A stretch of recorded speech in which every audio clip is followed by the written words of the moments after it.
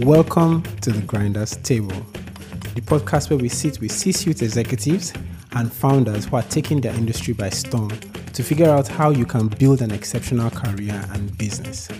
Together, we'll try to uncover how they are both defying the odds and what you can learn from their experience. Hi everyone, it's another episode on the Grinders podcast.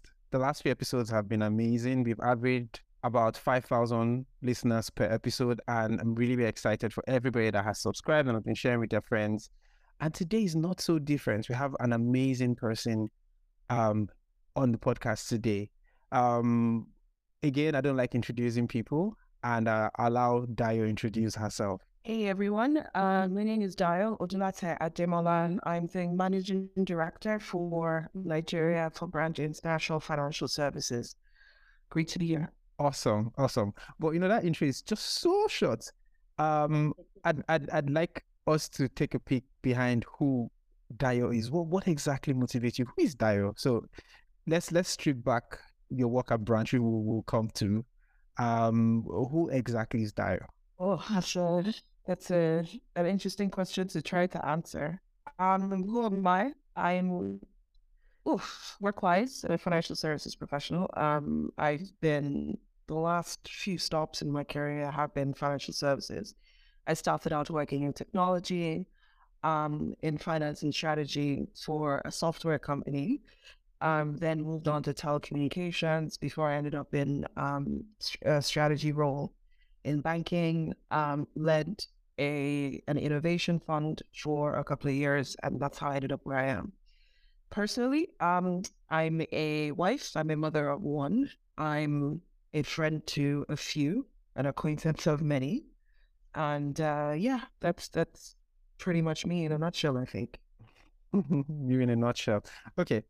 Well, hindsight is 50-50 or 20-20, however people say that. Did you see yourself living this life that you're living right now, say 10, 20 years ago? Honestly, no. I think if this is very interesting because I was just having this conversation yesterday with a close friend of mine.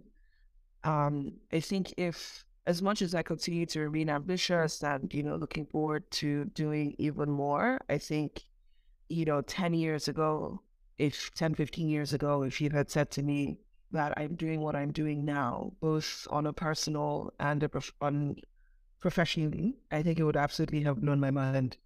And I think we don't spend enough time sort of appreciating where we've gotten to in both our personal and professional lives. And I just happened to be reflecting on this yesterday. So that's a long way of saying the answer to your question. Absolutely not. I didn't see myself here in many respects. Do you regard yourself as successful? I think 15 years ago, Dayo would definitely see 2023 Dayo as being very successful. Me looking at myself now, not really. Like I think there's so much more I want to do. That's a very interesting question actually, because I'm thinking about it as I'm answering. Yeah, I think I'm successful. I don't think I'm at the pinnacle of what success could be, but yeah, I mean, I've definitely made significant progress over the last several years. Compared to where I was. So yeah. Yeah. The reason I asked this question is, and as you've sort of alluded to, as we grow in life, we find that what we define as success kind of changes based on how well we attain our goals and all that, or how our vision broadens and all that. What will you then define as success? Success for me is being happy in every regard, right? So being content in every regard. So I'm constantly sort of striving forward. So success for me is, do I live in the kind of home that I want to live in? Yes. Do I, is my son happy and fulfilled and, growing by leaps and bounds? Absolutely. Am I doing something in my career that I care about? And I'm being rewarded for? Yes. Do I, enjoy the people that I work with? Do I enjoy what it is I do? Yes. So I think, success is sort of, there's a bunch of boxes to tick off, I think, as whatever your personal definition of success is. And for me, yeah. And again, but all of those things I mentioned, both personally and professionally, there's so much more that I want to be doing, and there's so much more that I think I could be doing. So, yeah, some days I feel successful, other days I'm like, you could be ruling the world, but you're not. So, are you successful? Yeah. Yeah. And I know that feeling also, and I know a lot of our listeners um also experience that emotion. Now, going to your professional life, you've had, I would define as a good career, right? What would you say are the beliefs or your values that have helped you grow in your career? Mhm. Yeah. So for me, and if I look at everything that I've done outside of my first few years out of college, right? While I was doing it, I wouldn't say it was part of a grand plan, but looking back on it now, it's always been number one, do I care about the actual work and what the impact of the work could be?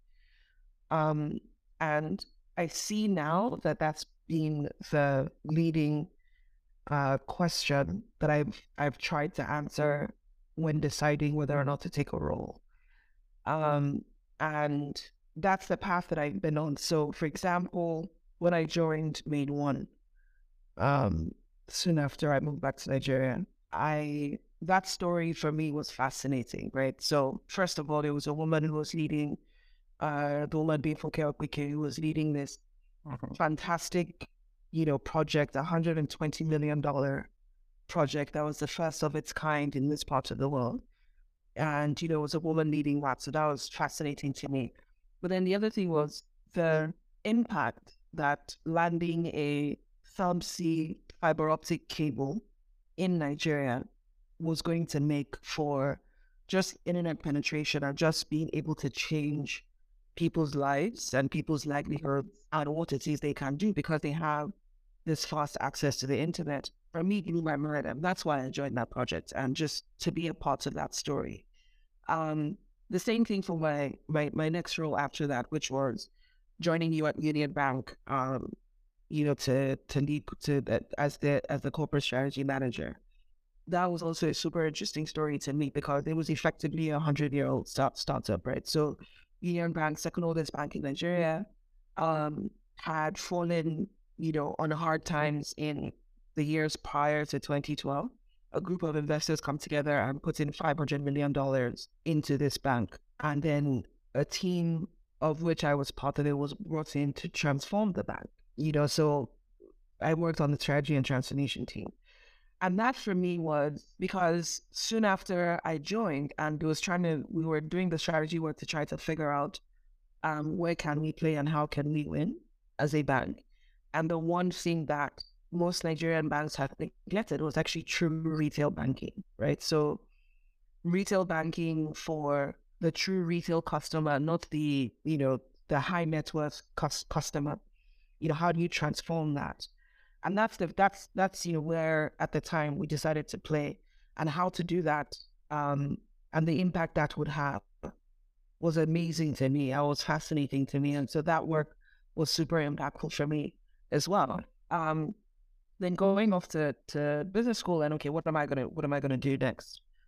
Prior to that, I'd worked in finance and banking, and also in technology of this emerging fintech, right? So that was super interesting to me, and started out by leading a fintech innovation fund for a couple of years, and then ended up doing what I'm doing today, which also, all of that has for me great impact in being able to the kind of users that we have at branch, that get loans and other banking services from us have largely been neglected by, the commercial banks in Nigeria. So again, having that impact So to answer your question, for me, like my North Star has always been doing something that's impactful. But obviously it has to make sense business wise, right? So yeah, that's my North Star. Yeah, I totally agree with you. Being at that nexus of impact, but also you have to make money for the organization or everything goes bust. Talking about the work that Branch does, and you've really, really done amazing in leading the efforts of Branch, especially in Nigeria. We all know there's this ongoing push towards financial inclusion. And also, there's this proliferation of digital banking solutions and all that. How is Branch staying ahead of the curve and adapting to be competitive? So because the stats will tell you that, if you have a bank account or you have a wallet or something like that, then you're financially included. But if you dig deeper into those statistics, you find, something in the order of like less than 3% of Nigerians have access to credit, to formal credit. And if you dig deeper into that and realize why, we have very big, very successful banks in Nigeria, why aren't they servicing that customer? Because they cannot profile that customer profitably. They cannot give that customer a credit score and say, under these circumstances, I can lend to that user unsecured credit. And their cost to serve is massive, right? So if you think about having to maintain 500 or 1,000 branches across Nigeria, and Nigeria being Nigeria, that means you have to secure them, you have to staff them, you have to power them, and all of that. If you add all of that in, then it doesn't make sense for you to put in efforts to lend 10,000 naira, which can be life-saving credit to a customer. And so that's who we are targeting at Branch and who we've so far successfully been able to target. How do we stay ahead of the curve? Being able to, the main thing, at least on the credit side of things, is just getting better and better and better at profiling users correctly, at scoring users correctly, so that you're not losing money, you're not throwing good money after bad, basically, by lending to these particular users. And I think that's the secret sauce. Like, how do you make lend credit decisions to be able to say that based on this information that I have, I can successfully lend 50,000 naira to OM, and I have a very, very high reasonable chance that OM is going to pay me back when he's supposed to pay me back. So just refining that algorithm, and I think we do pretty good work there. That's the secret sauce. And then also just, it might sound trite, but, treating your users the way you would want to be treated, right? So the customer truly coming first. And, developing a suite of products that basically says you're able to access things like debit cards, high yield savings, a wallet, transfers, pay your bills, all of those things successfully and easily. And that's, again, part of what I think the secret sauce is, to be able to say, you just continue to do that and you stay ahead. At least, you have a reasonable chance of success. And also think about the fact that, the market is huge. So there's actually a fair amount of space for everyone to be somewhat successful. Maybe not everyone, but a few players to be reasonably successful. Talking about the markets, yes, we know it's huge, but it's very risky doing business in our clients, right? And a big part of leadership is managing risks. How do you ensure that you're taking risks? Again, there's no right answer to this. How do you ensure you're taking risks, but also minimizing potential negative outcomes? Yeah.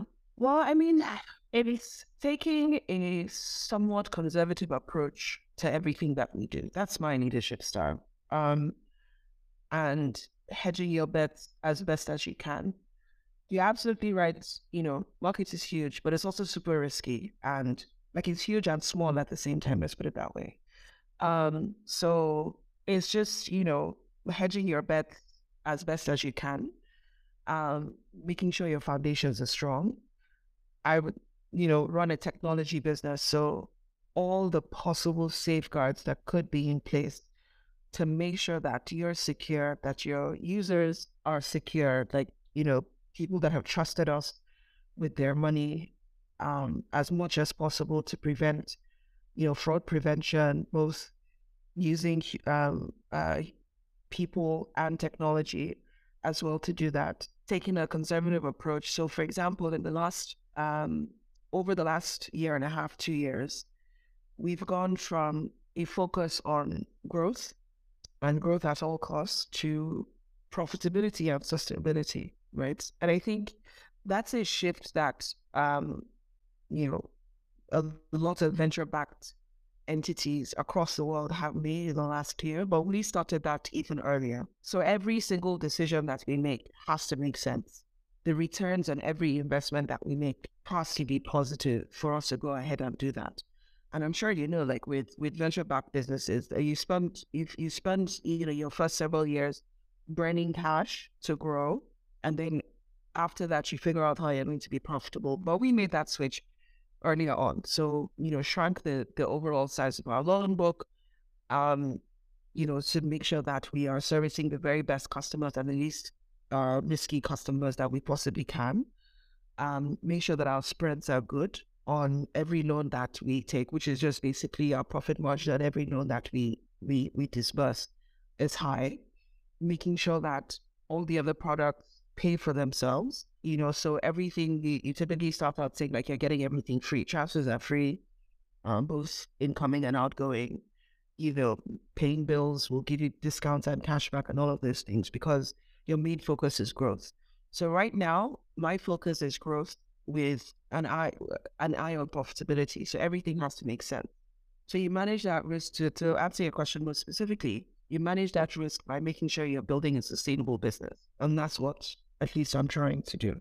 Yeah, I absolutely agree with you. And the reason I asked this question is we are having a conversation with some friends yesterday, and we sort of saw that a lot of things that happen in business world can also happen in personal life, where you're going from that attitude of grow at all costs to, is this actually beneficial for my long-term future? How am I balancing my acts to ensure that while I'm making money, but I'm also growing my career, and 10 years down the line, I wouldn't regret making some of these decisions.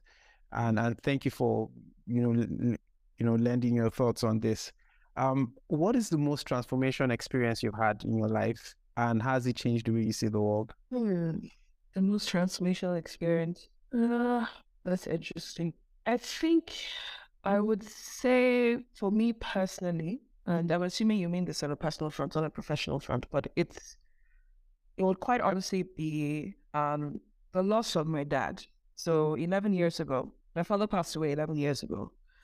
And for 2 years prior to that, he was ill. So he had cancer. So that was actually when he was diagnosed with cancer, it was actually the impetus for me to move back to Nigeria, because I was living in America for over a decade at the time. And I basically packed up my things, quit my job, put in, sold my car, actually gave away my car, put my stuff in storage, and quickly moved back to Nigeria. Very soon after, I was told about his diagnosis. Now, my father and I were extremely close. He was my biggest champion. I'm bold, particularly as a woman today, because as far as my father was concerned, my entire life up until that point, there's absolutely nothing that I couldn't do if I put my mind to it. Whether it was playing on the boys' teams in sports when I was younger to, chosen career paths or job or whatever it is. And, so the last time I had seen him before that, and he was a very active guy as well. The last time I had seen him before that, again, super active, far into his 70s, he could probably outrun me. And then I came back to Nigeria, and by the time I came back, he was paralyzed from the waist down, like he couldn't walk. And that was jarring to me. He eventually regained the ability to walk. He got better before the final decline. But that entire experience, I don't think I had thought about mortality up until that point. Like, for me personally, like it was a concept that, I sort of understood in theory, but watching this person that was super close to me slowly decline and, dying in the end, completely changed my thoughts and my life around mortality. I had never thought about existing in the world without being able to pick up the phone and talk to my dad, wherever it was I happened to be. I had never really thought about that. And then the second thing was after his passing, the stories and testimonies of people who he had met in passing, who, were acquaintances, aside from his very close friends. So he was an eye surgeon. And, aside from his close friend, and the things they had to say about, when I had this problem and, I saw Dayo Odutale-Ademola, this happened 30 years ago. And it basically saved my life or saved my job or saved my family or did this or whatever, or had this huge impact in my life. And, that got me more thinking about legacy, which again, at the time, I was in my late 20s or early 30s at this point, had not thought about, had not really considered what sort of legacy will you be leaving behind? What have you done? Like these stories are really what, pass on. The fact that I can walk into a room and somebody sees my last name and says, are you related to XYZ? And you say yes, and you get favor from that because, it's not a money thing, it's not anything like that. It's just that person had a great encounter with, your father at some point and is willing to help you however they can and sort of pass that on. So it changed the way I thought about my life personally, the way I thought about my life professionally, that entire experience. And, it was over a period of 2+ years from when he was first diagnosed to when he passed away. Yeah.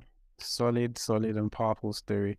It just reminds me of something my wife often says, that her goal oftentimes is to leave people better than the way she met them. And I think that that's absolutely a great way to live.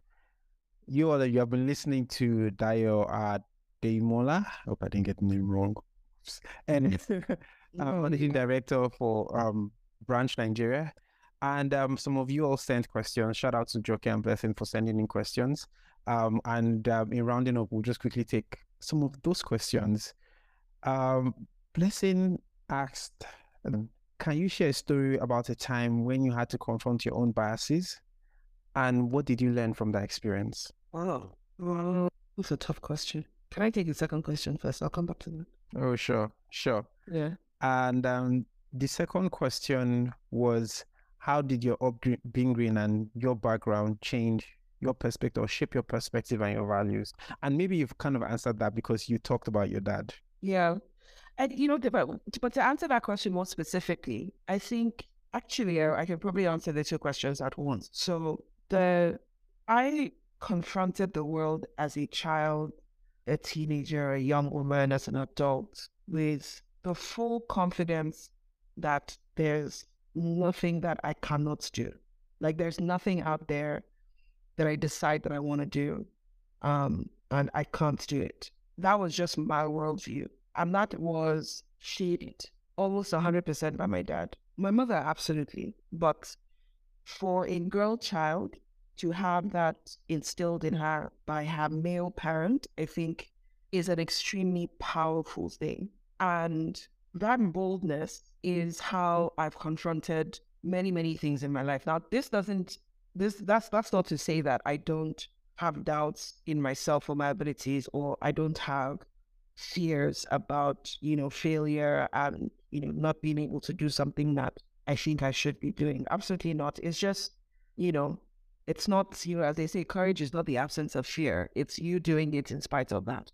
And that courage, I think, was huge for me because of my relationship with my father. And, in his family, for example, like his eldest sister, his father, who was a successful person but wasn't extremely wealthy, in the 20s and 30s, was educating his daughters the same way he was educating his son, or sending them to university in England in the 20s and 30s and 40s the same way he was for his son. So my father also had that background of, particularly professionally, that there's absolutely nothing women, he never confronted life, and which made him fairly unique as a Nigerian man of his generation. Now, if I go back to your first question about confronting my biases, it's having the patience sometimes when I'm dealing with women professionally that why are you doubting yourself so much? Why can't I hear your voice in a meeting? Um, why are you so timid? In a room, if a man is speaking and I know you have thoughts about this, but you choose not to speak. Now that my bias was women are bold and women, speak out and, women are confident in the face of men telling them that they shouldn't be doing things or they shouldn't be in certain spaces. That's my worldview, because of my upbringing. But of course, I mean, it should be clear that many women don't have that and many women don't have that confidence. They've spent their entire lives being told that they're less than, starting from their parents, particularly their fathers, the boys that they meet in school, everything, telling them, even other women telling them that they're less than. And they should, you shouldn't be striving to be in certain spaces. You shouldn't be striving for things like that. And, that's their reality. And that's, the worldview that they bring to the office or to their work or to whatever it is, to their art, whatever it is they're doing. So me having that complete impatience um, with people to say, with women in particular, to say, why are you so quiet? Why are you so timid? You can't do this. That was my bias. And how that changed for me was, a particular encounter with somebody that I was working with if several years ago. And somebody pointing it out to me that, why are you so impatient with this particular person? Not in an abusive way, but just like, you can be doing more, you should be doing more. Realize that not everybody had the same upbringing you have or the same background or whatever. So then that shifts my perspective to then becoming that champion for that person, particularly women in the workplace, right? And, mentor as much as I can and advise as much as I can and just be like, try to instill what was instilled in me at a very young age in other women. That's actually a powerful lesson because recently I wrote about the cost of knowledge and basically empathic leadership, where we oftentimes assume that everybody sees it from our own worldview. Mm-hmm. And it takes empathy for you to flag that and say, hey, because I'm at this level doesn't mean that other people actually can operate at this level based on things like you mentioned. So that's actually really, really solid. Thank you so much for spending the last 30 minutes or so with us. As we round off, I have one more question for you, and this is for the listeners. What advice would you give your younger self, knowing what you know now, and what key lessons in your professional journey do you think would be great for young people? Advice to my younger self. One would be, don't be so hard on yourself. I've tended to be very impatient with myself because I have very high expectations of myself. So one would be just, be kinder to you and be kinder to yourself and have some empathy for whatever sort of period in your life you're in. I think that's super important and something I'm still learning. Sorry, what was the second part of your question? And advice to younger people as they grow their career and even entrepreneurs as they build their businesses. Yeah, it's just, I think, it might sound trite, but I think it's extremely powerful, which is sort of your knowledge is your power. Like don't let anybody know more than you in the thing that you're trying to do.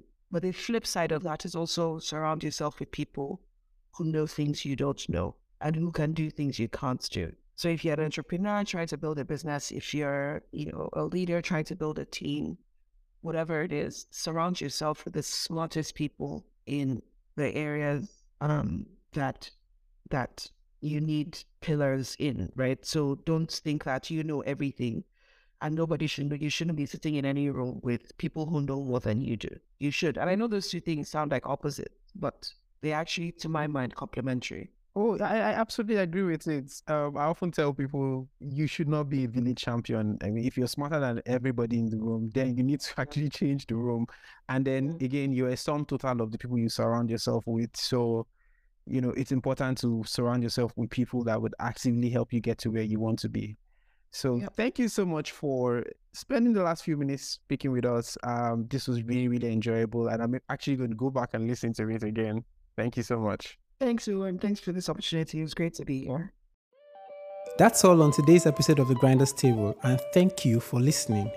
If you enjoyed this episode and you'd like to support the podcast, please share it with others, post about it on social media, or leave a rating and review. To catch all the latest from me, you can follow me on Instagram and Twitter at Monsieur OM. That's at Monsieur for Miss Time French OM. Thanks again, and I'll see you next time.